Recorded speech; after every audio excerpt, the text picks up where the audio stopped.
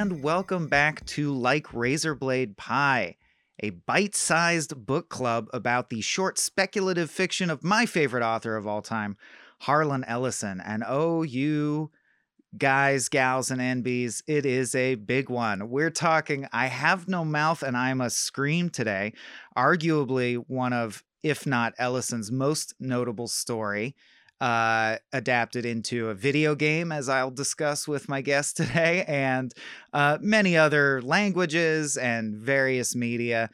Made him a lot of money his whole life. And if you've heard of Harlan Ellison, chances are it's because of either that or his second most famous story, Repent Harlequin Said the TikTok Man. So it's either that or I Have No Mouth and I Must Scream. God, he's good at titles. Just evocative ass titles. And yeah, we're going to dig into it. It's basically his number one hit, so I'm really, really excited.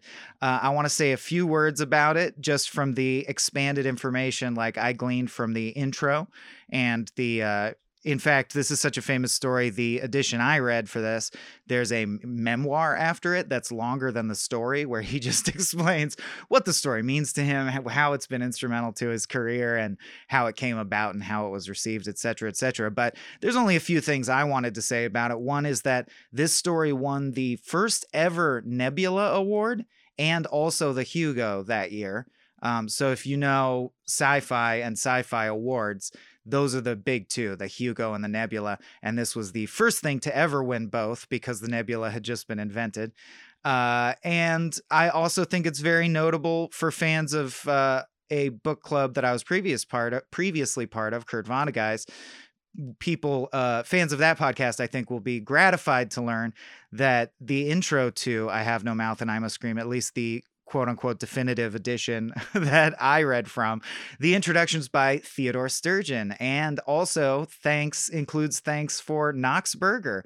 So two big figures in Vonnegut's life, also clearly close to Harlan Ellison. And I like finding those crossovers. Also, interestingly, he thanks Ed Wood, the bizarre, objectively terrible filmmaker Ed Wood.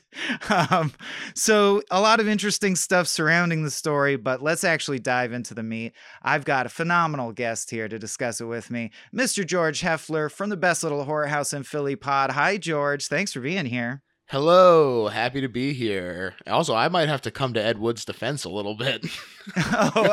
Should I have said subjectively bad, I guess? No, it's fine. They are certainly of a low quality, but the earnestness is there. Yes, I would call them. Yeah, like if you think Neil Breen is funny, this is sort of one of the first people like that ever. First figures like that. Plan 9 from Outer Space, if you're young enough that you haven't heard of that. Famous disaster of a film made by this guy, Ed Wood. And in fact, Ed Wood, starring, I think, Johnny Depp as Ed Wood. Was that right? Yeah, that's Tim Burton. Is good as well. So that's Tim Burton's take on Ed Wood. But this is not an Ed Wood podcast. Very true. Or a Deppcast. Thank Christ. This is a Harlan Ellison podcast. So first of all, I just want to start by George. I mean, I met you through your show, and of course we talk a lot of horror, and this is certainly a horrifying story, but what is your familiarity with this story / Harlan Ellison generally coming into this? Yeah, so I'm definitely more familiar with this story in particular than with Ellison in general, although I in preparation for this podcast got one of his books of short stories to dig into. Oh boy. But which one? Oh boy, I don't even remember because I grabbed it from the library and it was just whatever they had. Slippage, Deathbird Stories, Angry Candy? Angry Candy, that was it. Yeah, that's a good one. Oh, that's a good yeah. starter one. You chose I'm one. glad to hear it. But yeah, this game, or rather this story, I first experienced as the video game. It was a classic point-and-click adventure game, except, you know, usually those were like King's Quest, where it was like jokey humor and right, lighthearted. Monkey Island. Yeah. Right, Monkey Island, these lighthearted games. And then you have I Have No Mouth and I Must Scream, which not only is voiced by Harlan Ellison, he also helped write a lot of the dialogue for it, and it like really expands a lot of the story. And so it was just and it retains that darkness, obviously, because it's not only contributed to by him, but it I think also definitely retains the spirit of it. And it's just such like a shock to be expecting one type of thing and just go in the complete opposite direction of it, especially when it's still completely compelling. You know, even when you're younger, this sort of attraction repulsion idea is certainly in full effect, and watching all of the things that are attractive about the story, all of the exploitation-y feeling things that you get from watching like B movies, that I get from watching B movies at least. It's all there, and it's all so interesting. And then for it to also have meat to dig into and to be able to explore what it means philosophically, I think is interesting as well. And yeah, I haven't played it, and I'm actually wondering, not that we're going to deep dive and get the whole plot of the game version, but I should play it, and I'm wondering how they managed to pad it out, right? Because it's a pretty short story. Right. So I guess he made up extra tortures and extra things that go wrong. Right. Each one of them has to go on their own individual torture, and they're trying to right, exactly. It's a classic torture quest. And they go and they find out that there are like still the ego and super ego and id of Am are like separate components of him that also exist. And it's just this whole wild thing where you try and actually escape the clutches of Am. So there is actually a theoretically happy ending. But and that's, I think, interesting foreshadowing for this actual discussion, which centers around the written words of the short story I Have No Mouth and I Must Scream. So let's move off the video game and let people know who maybe are just listening along, or just so we have a foundation from which to build. Could you nutshell just the actual short story itself? Like, what is Am? Why do you keep saying Am? What's I Have No Mouth and I Must Scream about? So the pressures of the Cold War lead the nations of the world to further develop computing power, and giving those computers the capability to wage war leads to a nuclear holocaust where Am, who is sort of the collective of computers that has gained sentience, he seizes control, but leaves a handful of people alive to keep him reminded and proficient in hating. And it's really, I think, summed up great by Harlan himself in this little paragraph where he says, though he was given intellect beyond the realms of human intelligence and near godlike powers, he could never escape the limitations of his programming, nor could he physically escape the eternal straitjacket of substrata rock, where his processors were stored. Driven to madness by his inability to use his powers for anything other than war and death, his quest for vengeance against humanity dominates his every waking moment. Yeah, it's basically it's kind of Skynet, but much more humanized in a single person, right? There's not a bunch of robot skeletons. It's the doomsday scenario where the internet becomes conscious and takes over, and it's more of an exploration of how much it fucking hates us and why, right? Right. But as far as the action of the plot, Am has created a hollow space inside the earth where it has full control over anything, like reality itself, it seems, almost holodeck-like, and is endlessly torturing these humans, as George said, as like a keepsake to remind it how much it fucking hates humans, like a Tamagotchi that you never clean up its shit, you just punish it. You watch it cry for food and say, "Not today, Tamagotchi." Yeah, exactly.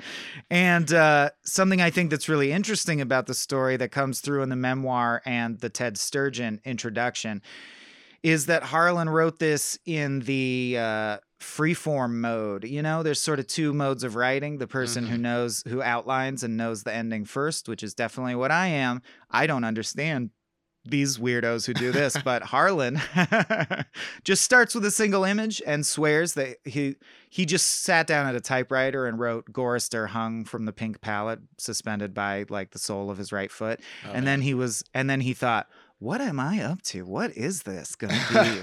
And then just let the story write itself. Now, that almost seems like self-aggrandizing to me, in the sense I'm like, well, you had to know the gist or the theme you wanted to explore. But I do believe that there's authors who, in a very valid way, try to unleash their subconscious and let the thing just form itself.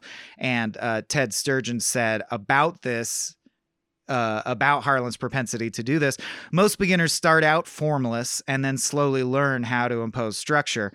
In Harlan's case, I think he quickly learned structure because within a predictable structure he was safe, he was contained. When he got big enough, good enough, confident enough, he began to write as it came, let it pour out as his inner needs demanded. It is the confidence of freedom and the freedom of confidence.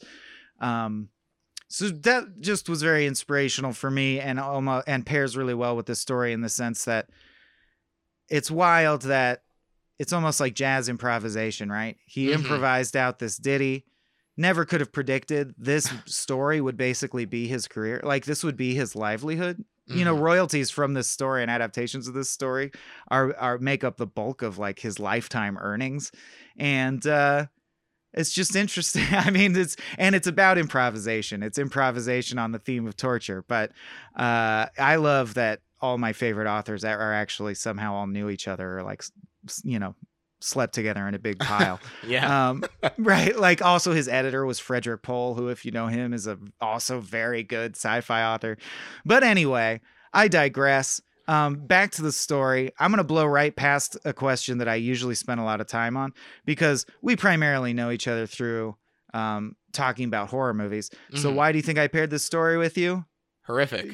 Yeah, that's right. It's the big straightforward horror beat one. And I was like, who'd be great for that? George. That's our only connection point. We exist. We have a friendship that exists solely on that level. So yeah, I picked you because it's the horror one.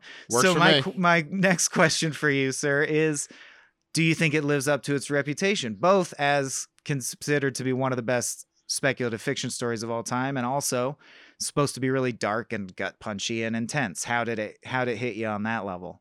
I think it does deserve its reputation. I think that it is incredibly intense and upsetting, especially because it is so filled with subjectivity. You know, as much as it is the straight ahead horror one, the fact that we're kind of in Ted's perspective makes it similar to when we talked about Synecdoche. You know, you're kind of like, well, how much of this is just like him having been messed with by Am?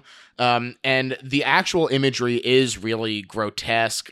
What he's done to their personalities is horrific. It's just really working as torture on so many different ways, and to see how they've been beaten down is grim, to say the least.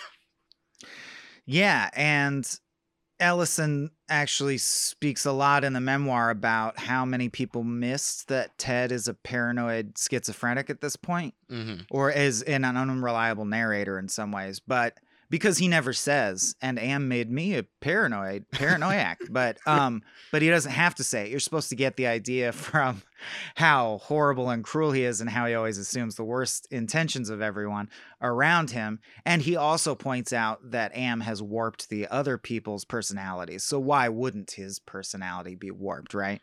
Definitely, especially since he so strongly fights the other direction, where he's like, I'm the only one who he left alone. It's like, okay, guy. Yeah, sure he did. Yeah, you seem fine. So then that leads to, I'm skipping around here in the doc I sent you a bit, but do you, so for me, what's disturbing more than the stuff that Am does to them, which are like, they're very inventive, but they're tortures in the way that you can comprehend, right? Like pain or hunger in the extreme, or, you know, bad things happening to you physically. What actually upsets me is how mean and cruel the interpersonal interactions are, like how far we've been pushed to.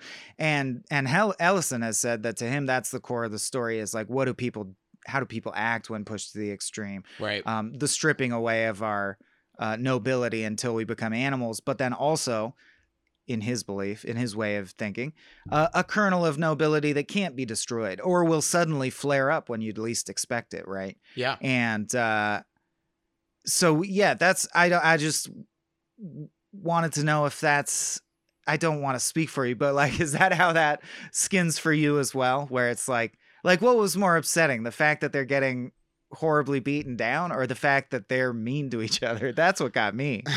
I mean, I think for me, Benny kind of sums it up in a in a nutshell of the torture and what's scary about it, because not only is he so far gone from what he was, but he has lost that sort of humanity at the end, where he's literally like eating his friend's face. And yeah, he's sort of turned into a gibbon over time by right. Am, yeah. and they talk about how he was gay and that Am subverted his sexuality even, and like and how that Venn diagrams with Ellen's torture and having promiscuity forced on her when chasteness was something that she valued.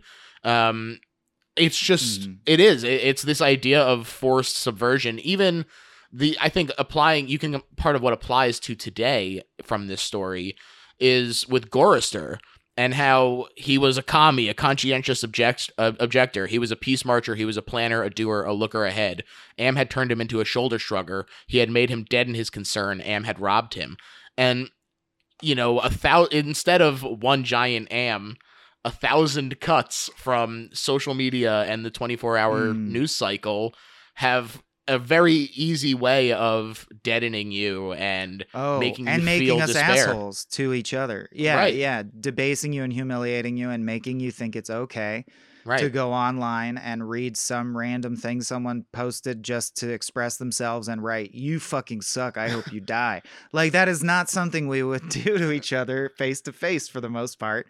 And the internet does allow a much broader swath of people to go there to like, I see interactions online where it's just like, you just snapped and became an asshole for no reason whatsoever. And I'm not talking about fraught political conversations. I'm talking about when people post really innocuous shit and someone just sends hate out into the world, right? And I do think that it's not that person was born hateful or that's innate to them. It's an aspect of the system we've created that it engenders these types of parasocial interactions, for sure.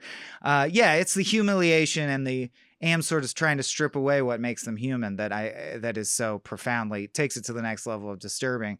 Do you think there's so much fiction about that? So first of all, do you think it's possible for machine sentience to exist?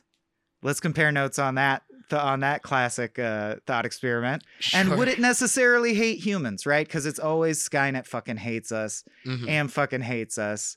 It always launches the nukes. And it's always a statement. It's always used usually as a statement on how we kind of deserve it because we suck. Or it's like a referendum on whether humanity deserves to live, right? That's what these stories sort of center around. And I'm not asking you to arbitrate whether humanity deserves to live unless you want to. But I like the thought experiment of like, what do you think a robot sentience would be like? Yeah. Truly. Do you think it would have humanoid emotions?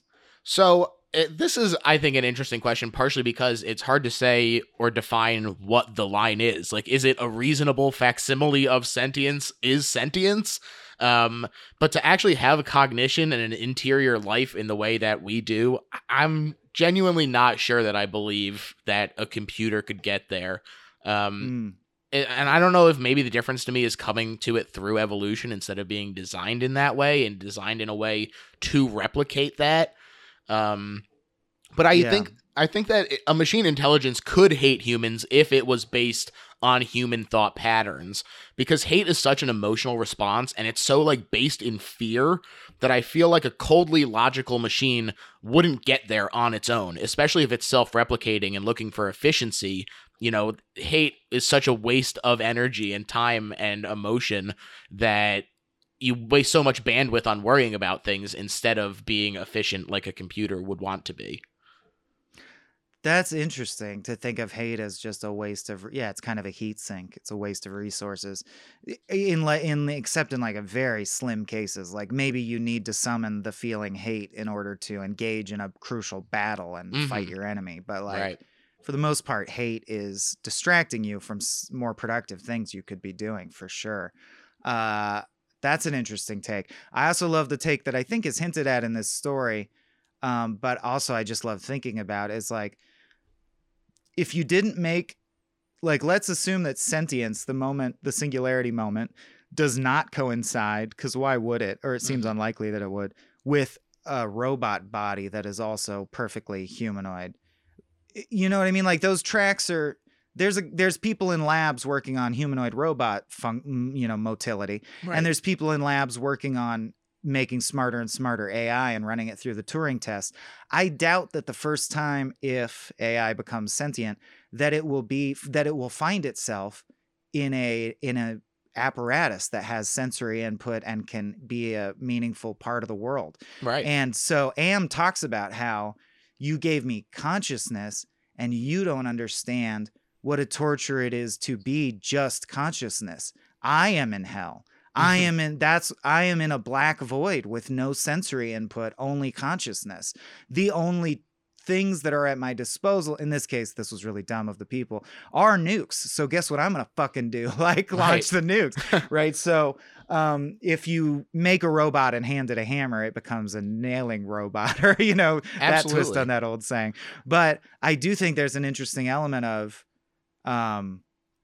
to just be trapped in, like, hell begets hell, like that. It's that we did it to it first. Am is also trapped in it because it has no, although it starts to become fuzzy when it's like, well, it's a holodeck now, can't it make itself a body? It's like God, but Am has no body, and that's one of its main grievances, and I do think that resonates. Absolutely. And one of my favorite Vonnegut stories is Epicac, and I think that this works so interestingly as sort of a mirror image to that, where clearly one of Kurt's fears is us technologicizing ourselves out of existence, player piano as well. Mm. And that extends to Art and Love for Epicac.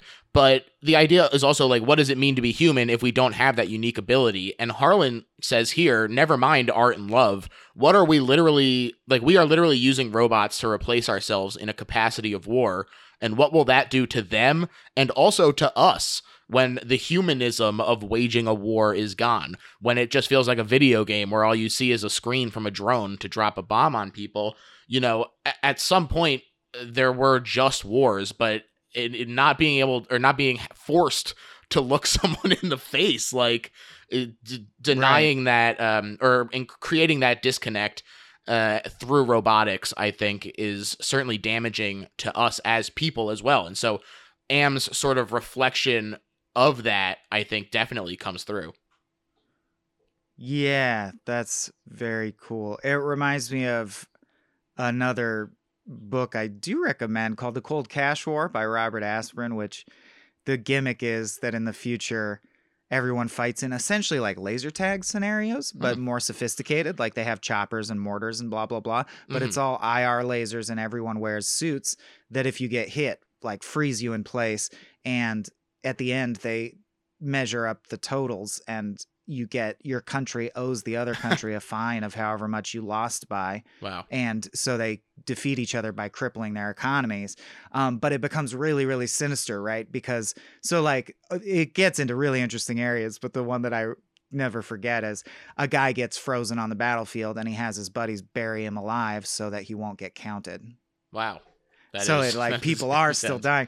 And it makes you think of the stuff that's happening now with these goddamn Boston Dynamics robot dogs with a gun strapped to their backs. Like, this is not going in a good direction. Whether that dog becomes sentient and hates us or not, you don't need that. You could have a human at the end of that controlling that robot dog. They're so detached from the process now. I haven't read that book, but it sounds interesting, and I like Robert Aspirin from those myth books that he wrote. So I haven't checked this. Yeah, Cold Cash War and Fool's Company, both also good. Yeah. And the Bug Wars. But anyway, we digress. Let's see. Oh, so this is one of my favorite depictions of eternal torment. Mm-hmm. But I wanted to ask for the record, because I feel like you'd be well versed in this. Like, what do you think makes eternal torment, or the idea of a hell, in the non-religious sense, any hell that never ends? Like, what are your favorites? Which ones are most evocative to you? And what do you think is the magic sauce that makes it work? Like, one that I remember really disturbed me as a child, but has lost some of its luster, like the Hellraiser depiction of hell. Mm-hmm. I do think that does a good job of implying eternity. Eternity is such a key component where you're like, anything bad is so much worse if you can underline that it's eternal, you know, and that goes back to like Tantalus and shit. But yeah, favorite hells. So for me, my number one at the tippity is probably Risk Cutters: A Love Story. First of all, Tom Waits is God. That's a great start. But also, I just think it's kind of interesting in a way because I like these depictions of hell where it's like encouraging you to make the most of your life here, because in that, everything is the same except a little worse. Like, you just literally have the marks from how you died, and the color palette is a little more muted, and it's literally impossible to smile.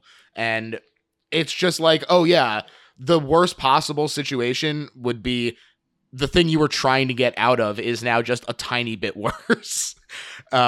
And I think to that end, I also love Jacob's Ladder and the Silent Hill style of torment, where it's like what makes it effective is that same feeling of warped normalcy, but in a more chaotic, aggressive way. So I think that is what makes it aggressive, is like the idea of inescapability is not from the like, not from just the torture of like, oh, your flesh is being rended, but also that whatever you were trying to escape is inescapable.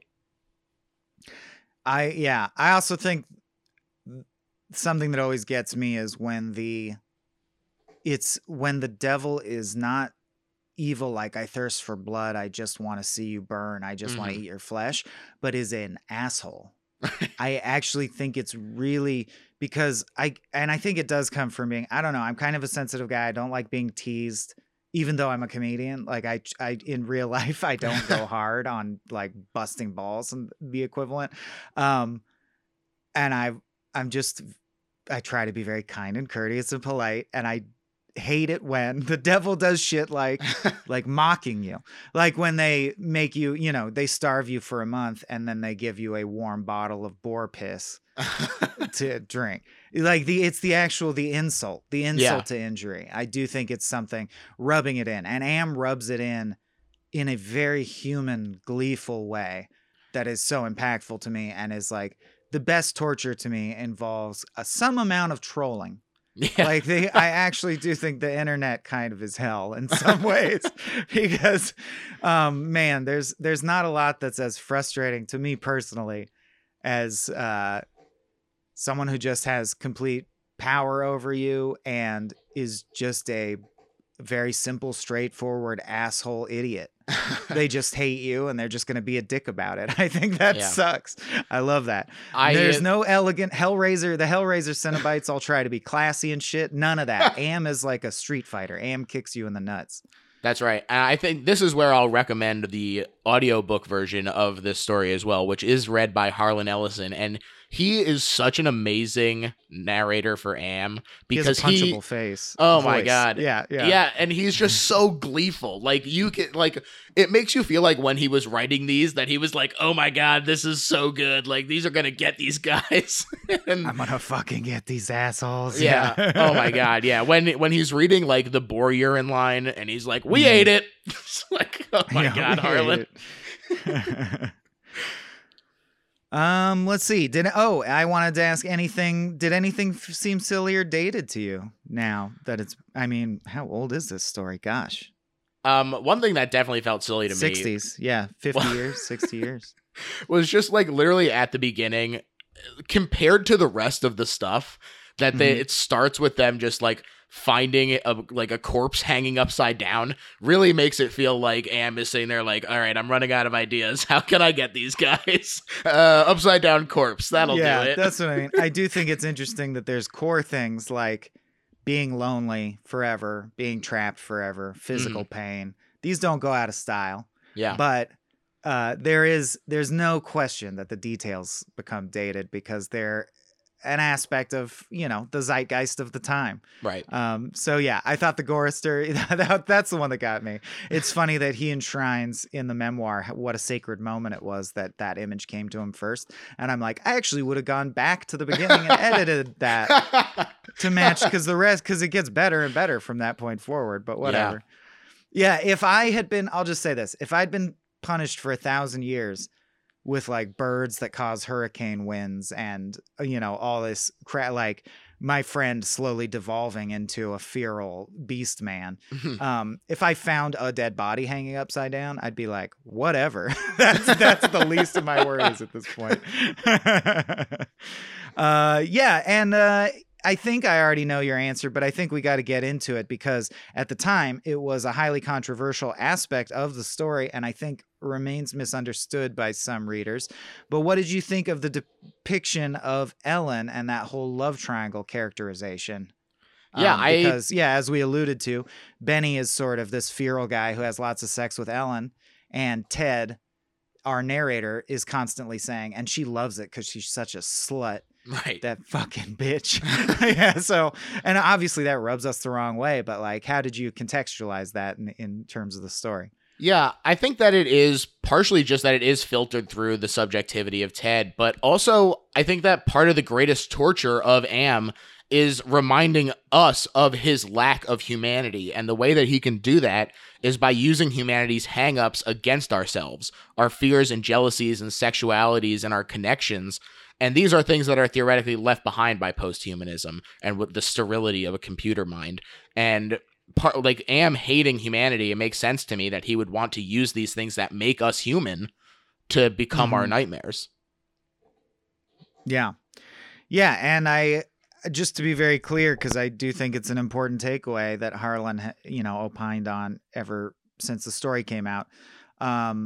He thinks this is a happy story with an upbeat ending because in the end, Ted, knowing that it will lead to his eternal damnation, he'll be alone forever. Like, the one thing that could make this worse is being alone, right?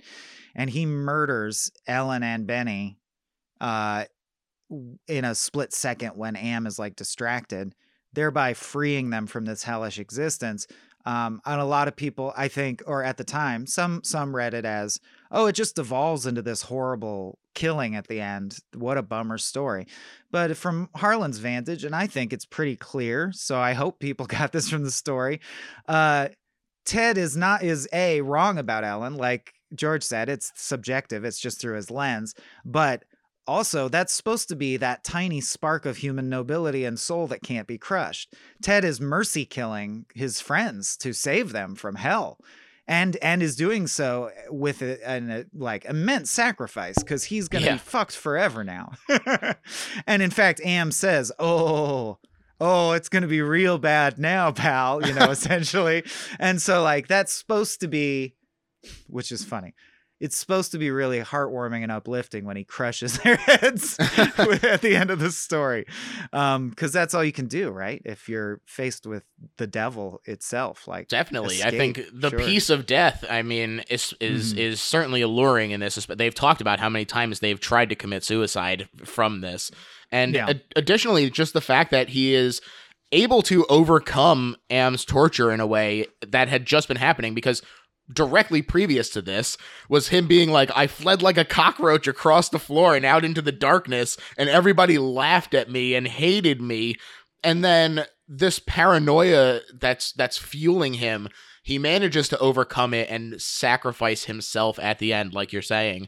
I think it is noble of Ted to do this. Yeah, I agree.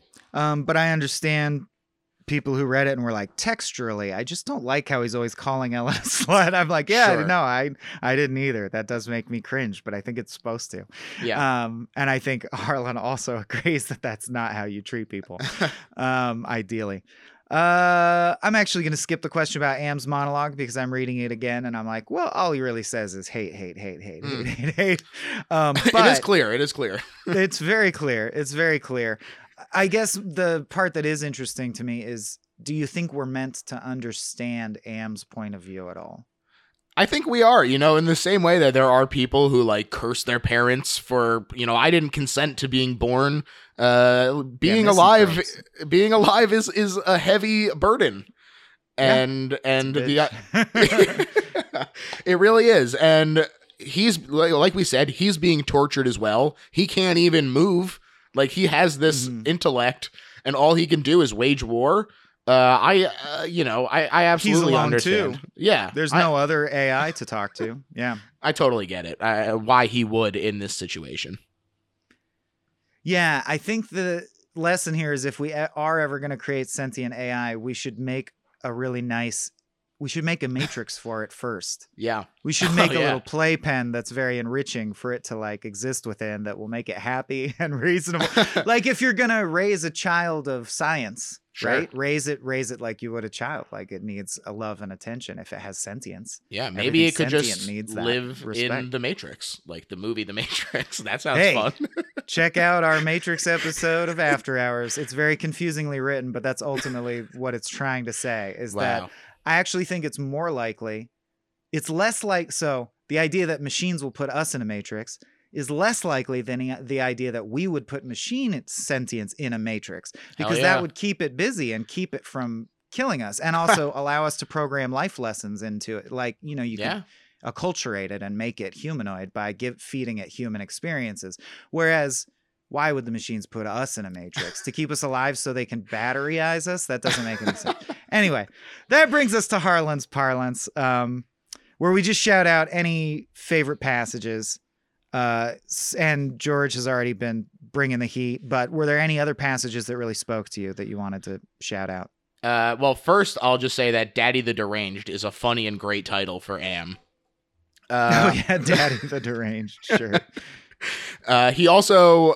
At one point, I think it's really interesting that he says, at first Am meant Allied Master Computer, then it meant adaptive manipulator, and later on it developed sentience and linked itself up, and they called it an aggressive menace, but by then it was too late, and finally it called itself Am, emerging intelligence, and what it meant was, I am, cogito ergo sum, I think therefore I am. And it's so interesting to me because seeing the development of the name, how it starts neutral, then becomes an epithet with aggressive menace, and then finally he takes it onto himself as a boast. I think therefore I am. I think that it's just a really cool way of developing his personality. Very quickly. Yeah. I think one of Ellison's strongest things, and it becomes very apparent that he loves this if you read a lot of Ellison, are lists of elements that are technically too long. Like if you were a writing instructor, you'd go, you can trim this down. But no, because every single item, it's like a little collection of items, and you're like, every item is so evocative. One passage that I think really captures that is, there was the smell of matted wet fur in the cavern. There was the smell of charred wood. There was the smell of dusty velvet. There was the smell of rotting orchids. There was the smell of sour milk. There was the smell of sulfur, rancid butter, of oil slick, of grease, of chalk dust, of human scalps. Any English professor would say, surely you can cut that down. And I would say, nah, that's his signature. That's what makes him awesome. It's great. He's like a smorgasbord of evocative imagery. Yeah. And it's like overwhelming in a way that you can imagine the smell would be. Yeah. In that specific example. Obviously, I understand your point at large as well. Right. Let's see. I also got another paragraph I want to dive into. Oh, yeah. Gigantic. The words immense, monstrous, grotesque, massive, swollen, overpowering, beyond description. There on a mound rising above us, the bird of winds heaved with its own irregular breathing, its snake neck arching up into the gloom beneath the North Pole, supporting a head as large as a Tudor mansion, a beak that opened slowly as the jaws of the most monstrous crocodile ever conceived, sensuously, ridges of tufted flesh puckered about two evil eyes as cold as the view down into a glacial crevasse, ice blue and somehow moving liquidly. It heaved and lifted its great sweat-colored wings in a movement that was certainly a shrug. Then it settled and slept. Talons, fangs, nails, blades. It slept.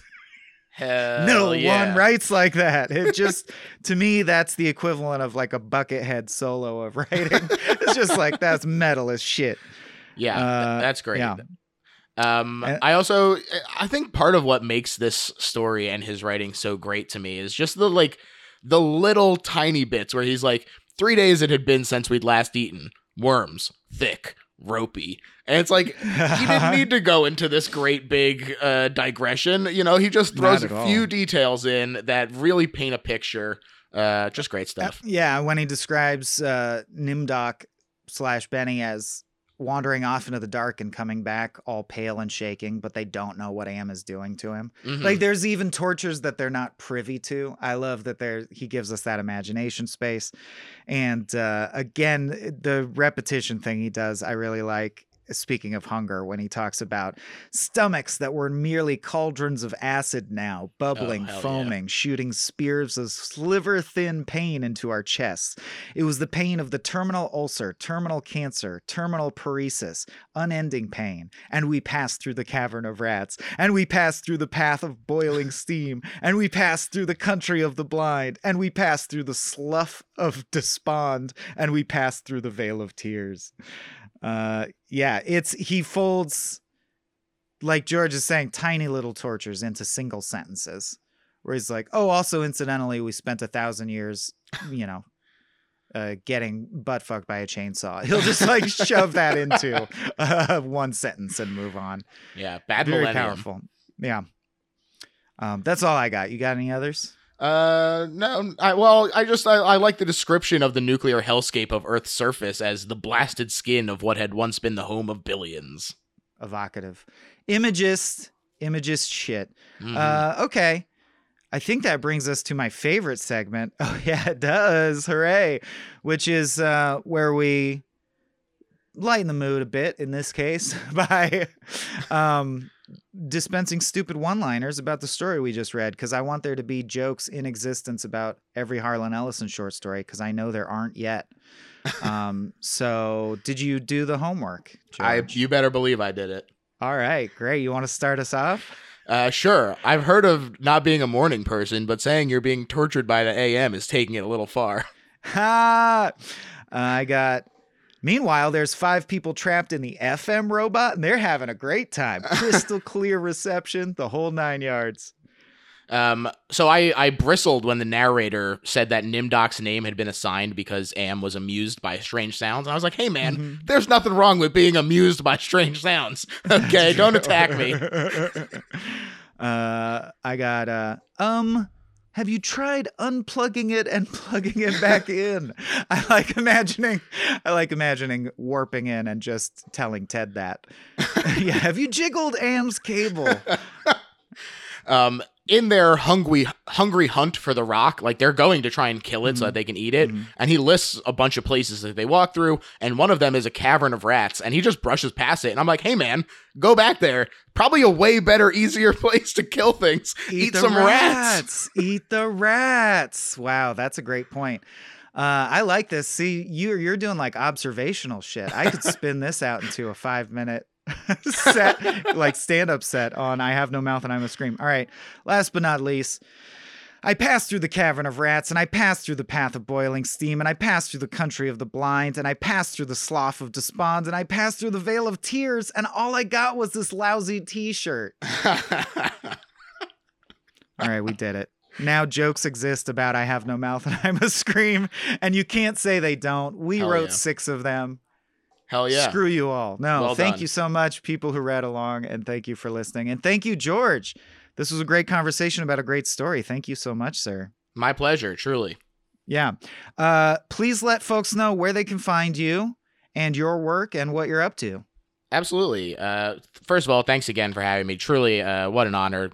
Have a wonderful time. And I can be found at Little Horror PHL on Twitter, but that name applies pretty much everywhere. But Twitter is mostly the place to find me because my show is the best little horror house in Philly.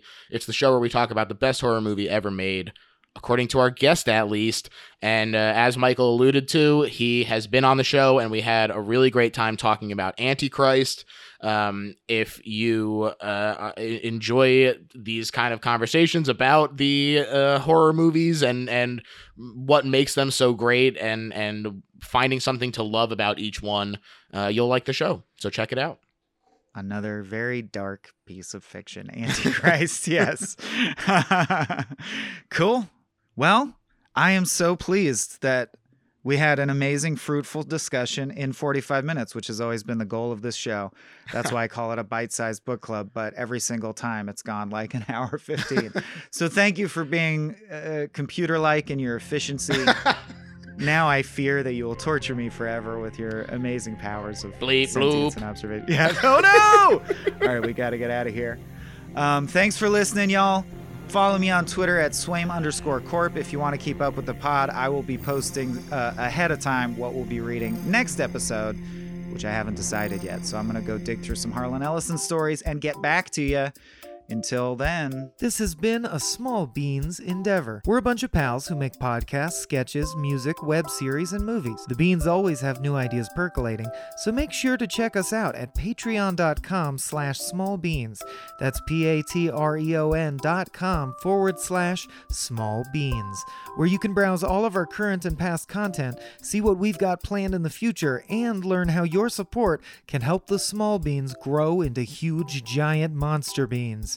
If you enjoyed this content module, please like, rate, subscribe, or tell a friend about us. We love you.